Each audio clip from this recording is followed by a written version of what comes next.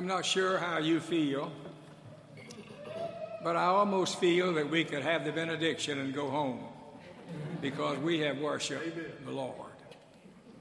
But for the next few minutes, I want to talk with you about the incarnation of Jesus Christ. And if you'll open your Bibles to the book of Genesis, chapter 3, we're going to look at verse 15. These words were spoken to Eve and to the serpent in the garden. Listen to what it says. And I will put enmity between thee and the woman, and between thy seed and her seed. It shall bruise thy head, and thou shalt bruise his heel. The incarnation of Jesus Christ is one of the cardinal doctrines of the Christian faith. It is the foundation upon which we build Christianity.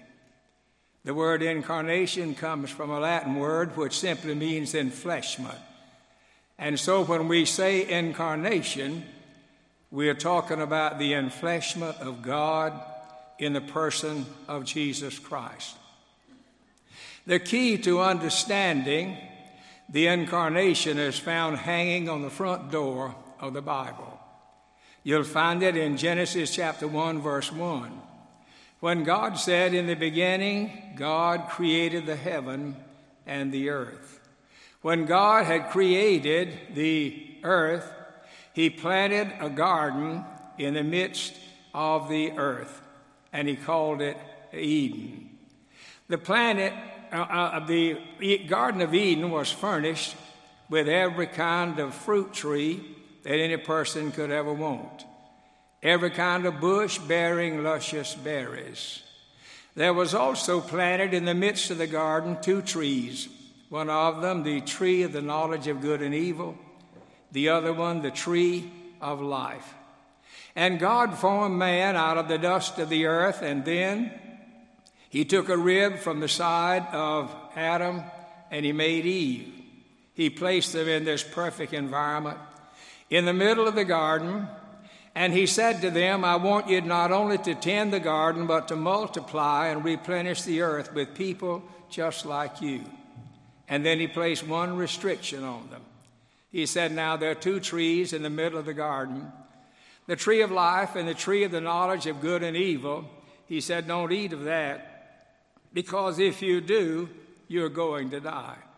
And then to top it all off, God himself came in the coolness of the day and walked with Adam and Eve. A perfect paradise, a perfect environment. What more could any person ever want than that? And then God had to do something that was very unusual. There are 3 things about the incarnation that I want to share with you. There is the promise of the incarnation, and there is the prophecies of the incarnation, and then the purpose of the incarnation. Keep those 3 things in your mind. We come first of all to the promise of the incarnation. There are 2 words that stand out. Now remember that God had planted this garden with all kinds of good trees, and he had created animals. They were tame at that time. And you could enjoy the environment as nobody else was ever able to enjoy. But then something happened. One day when Adam and Eve were separated one from another, Adam probably tending something, and Eve was standing near the tree of the knowledge of good and evil. She may have been in the shade of the tree. And all of a sudden a serpent comes walking up. Now remember that the serpent was upright until after the curse. And God placed a curse upon the serpent because of what he did. And he said, you are cursed above all the animals of the garden, and you'll crawl upon your belly as long as you live, and you'll eat dust. But before that, he was upright. I can imagine it happened kind of like this.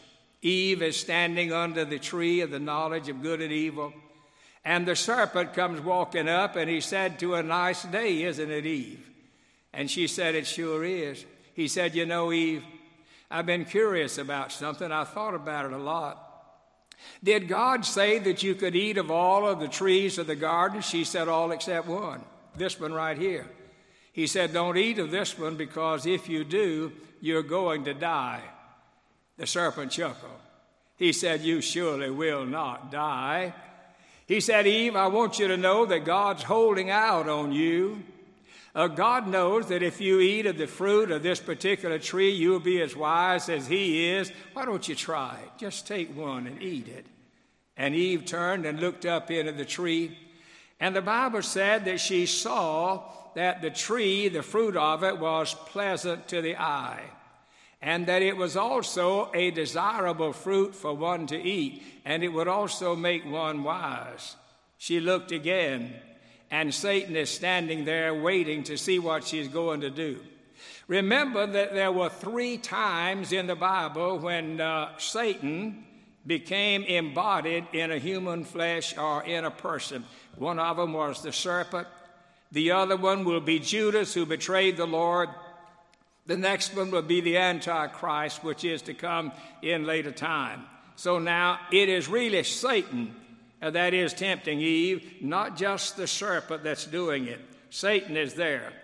Now then, why does Satan want to get back to Adam and Eve? What does he have against them? Well, I think it was jealousy. If you remember, the Bible says in the book of Psalms, chapter 8, verse 5 and 6, he said, you have made man a little lower than the heavenly being, and you have made him ruler over the works of your hand. If you remember back, you'll recall that when God created Lucifer, he was one of the anointed cherubs, one of the guards of God, standing next to God, but he rebelled. And he led a third of the angels to rebel against God. And as a result of his rebellion, God had to cast him out of heaven and cast him down to the earth, and he's hated God ever since. And then when God created man just a little lower than the angels and yet made him ruler over all the things of the earth, Satan wanted to be the ruler, but God made man the ruler. And so he is jealous of Adam. He's jealous of his position. And so he's trying to get back at God through the man that he has created. In Ezekiel chapter 28 and verse 15, Ezekiel said, you were in the Garden of Eden. So we know that he's talking about Satan. And when the serpent got Eve to do what was wrong, Eve then is going to begin to bring into the world a curse. But remember this. The Bible said by one man, Adam sinned into the world.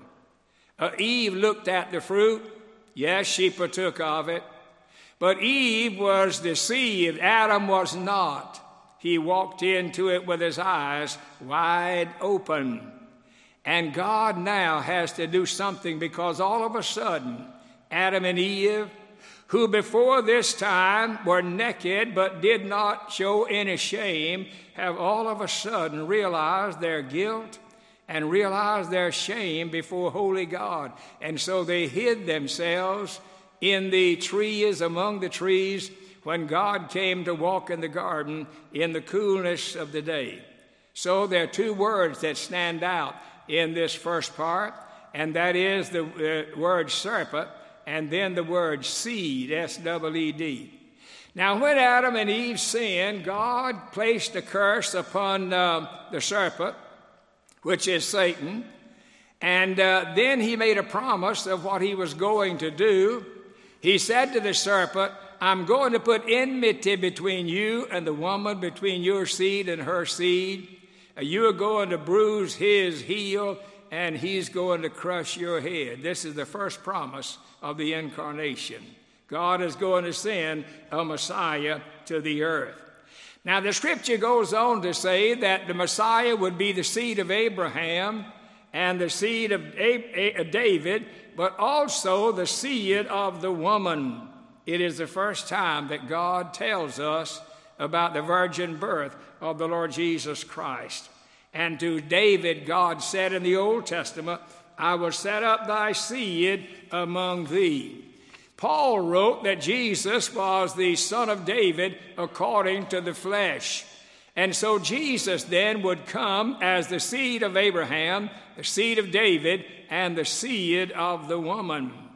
But now there's a problem there because the woman has no seed. So how is this going to happen? It's a biological problem.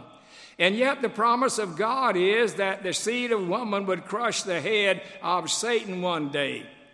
And so God began his work in the Old Testament to bring the royal line of David. From that royal line, he would bring the Lord Jesus Christ, the Messiah, do it in the Incarnation. And the devil began to fight as hard as he could to destroy all of the seed of David. Let me give you just one example. You'll find it in 2 Kings in chapter 11. Satan almost succeeded.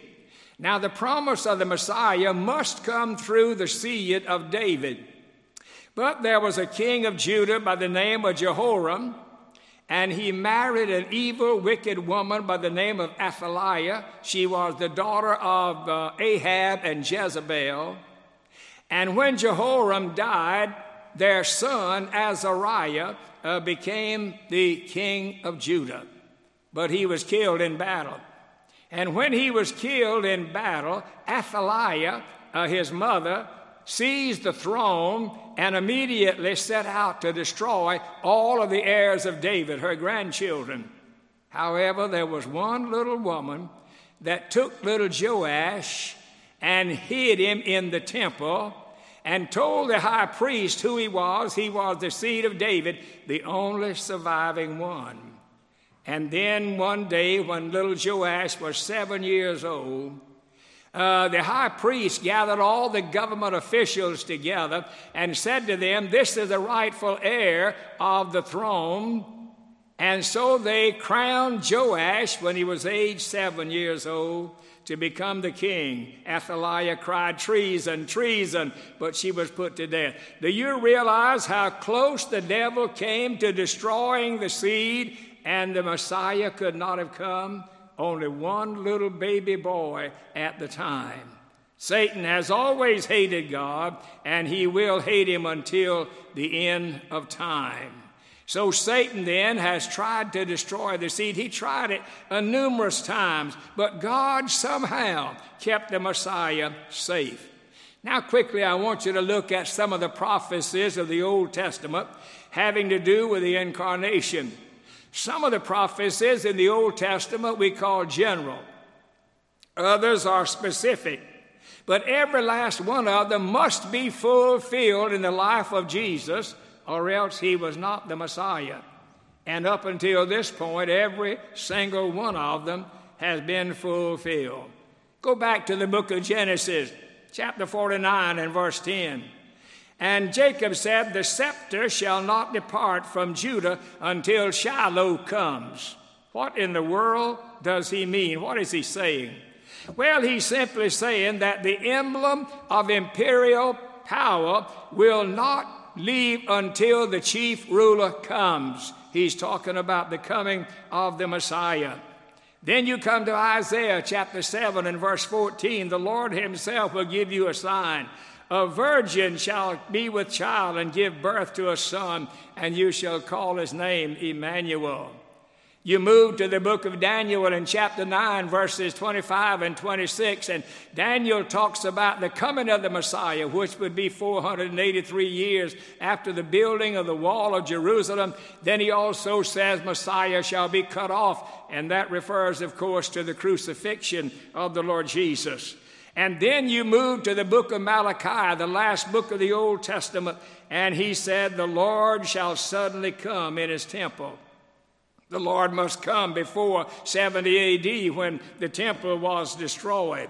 And then 2 Peter tells us that all Scripture is inspired by God, and thus every one of them will be fulfilled. Those are the general prophecies concerning the Incarnation. What about the specific promises? Well, the specific promises deal with two things. Deals with time of his birth and deals with the place of his birth. Two things are very specific. They're pointed out carefully. The life of Jesus Christ was pre-written, and nothing short of divine power could bring it about. In the book of Jeremiah, chapter 17 and verse 12, it said, I watch over my word to perform it. In the book of Nehemiah, chapter 23, verse 19, said, does God speak and then not act? Does he promise and then not fulfill? And the answer, of course, is no. And so we need to come to the place of the birth of the Messiah. Well, the book of Micah, chapter 5, says that he shall be born in the city of Bethlehem. And then the time of his birth, Paul said, comes in the fullness of time. There are two very important things here. God is getting ready to send his son Jesus, and he looks for a girl, a woman, and he finds a virgin in the city of Nazareth. And the Bible said he sent Gabriel to speak to her and said to her, you're highly favored among women. God has chosen you to give birth to a son, and you'll call his name Emmanuel. But wait a minute, she's living in Nazareth. And Jesus cannot be born in Nazareth. He must be born in Bethlehem. Now, Mary, as you know, is engaged to a man by the name of Joseph. They have not yet come together as husband and wife, though they are spoken of as husband and wife. But somehow, God has to get this girl, Mary, to Bethlehem. And so he moves the whole Roman Empire. He moved upon the heart of Augustus Caesar, and Augustus Caesar sent out a proclamation that every person must return to their own ancestral city to register for an upcoming taxation. And so it's almost time for Mary to give birth. Do you realize that Nazareth is 70 miles from Bethlehem? And she's got to make that long journey, but she and Joseph make it by walking or riding on a donkey. And when they arrive in the city of Bethlehem, on that very night she gives birth to a son and wraps him in swaddling clothes and lays him in a manger. And so the place of the birth has been fulfilled. But what about the time of his birth? Well, the Bible declares that when the fullness of time was come, and Paul tells us that in Galatians 4:4, not a day early, not a day late, God's always on time. You never have to worry about him being late. And unless every prophecy about Jesus is fulfilled, then he is not the Messiah. Well, you say, well, what about in the book of Hosea, chapter 11, verse 1, when the Bible said, out of Egypt I call my son? Well, you remember that Joseph and Mary were told to flee to Egypt, and God called them out of Egypt. Matthew chapter 2 and verse 23 said he shall be called a Nazarene. Well, after he was born, they moved to Nazareth, and that's where Jesus grew up. But now come thirdly and quickly to the purpose of the Incarnation. We've seen the promise. God fulfilled the promise. Every prophecy has been fulfilled. But what about the purpose of Jesus coming? You and I are born to live. Jesus was born to die. He came to give his life as a ransom. In the book of Romans, chapter 8 and verse 3, Paul said that he came in the likeness of sinful men in order to be a sacrifice. Jesus came that he might die for you and for me. He came that he might take upon himself your sins and my sins. He said, I give my life freely. I give my back to the smiters, and I lay down my life for the sheep. I'll lay it down. Nobody takes it away from me. I'll take it up again. Why did he die? He died to make an atonement. The word atonement means a covering, and a covering for my sin. He died for me as a ransom, therefore to buy me back from sin. The scripture said the wages of sin is death, but Jesus committed no sin, so why did he die? He died for you, and he died for me. Yes, you and I were there. I took a hammer and nailed one of the nails into his hand, and you took a hammer and nailed one of the nails in his other hand. We were there when they crucified my Lord. But when he was nailed on that cross, he endured our hell. He endured our separation from the Father. And when he was finished, he said, "It is finished." The debt has been paid. And when the debt was paid, it was a cry of victory. Now you and I can be set free. The death of Jesus, though, was a vicarious and a victorious death. I want you to notice how it ended. Go with me to Calvary. Think about it for a moment. Satan is looking on. He sees the Lord Jesus bow his head and give up his spirit, and he jumps up and shouts for joy. I've done it. I've got him.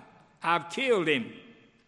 But his joy is short-lived, because 3 days later, God raised him from the dead. I like what Robert Lowry wrote when he wrote the song, "Low in the Grave He Lay." It said, "Death could not keep its prey. He tore the bars away. He rose a victor over the dark domain. He lives forever with his saints to reign." Hallelujah! Christ is alive. He's living today. The promise of God that he would come for the sins of man has been completely fulfilled. And now you and I must do something with him.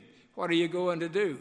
You can either accept him or you can reject him, but you must do something with him. He's speaking to your heart right now. And you must make a decision as to what you're going to do. And I pray that you'll make the right decision. Let's bow our heads in prayer. Heavenly Father, we have looked at the Incarnation briefly. We thank you for the coming of the Lord Jesus to die for our sins. And now you've offered us freely the gift of salvation. Let no one turn it down, Lord. But let everyone who does not know you come to know you as Savior. And for it we'll praise you in Jesus' name. Amen.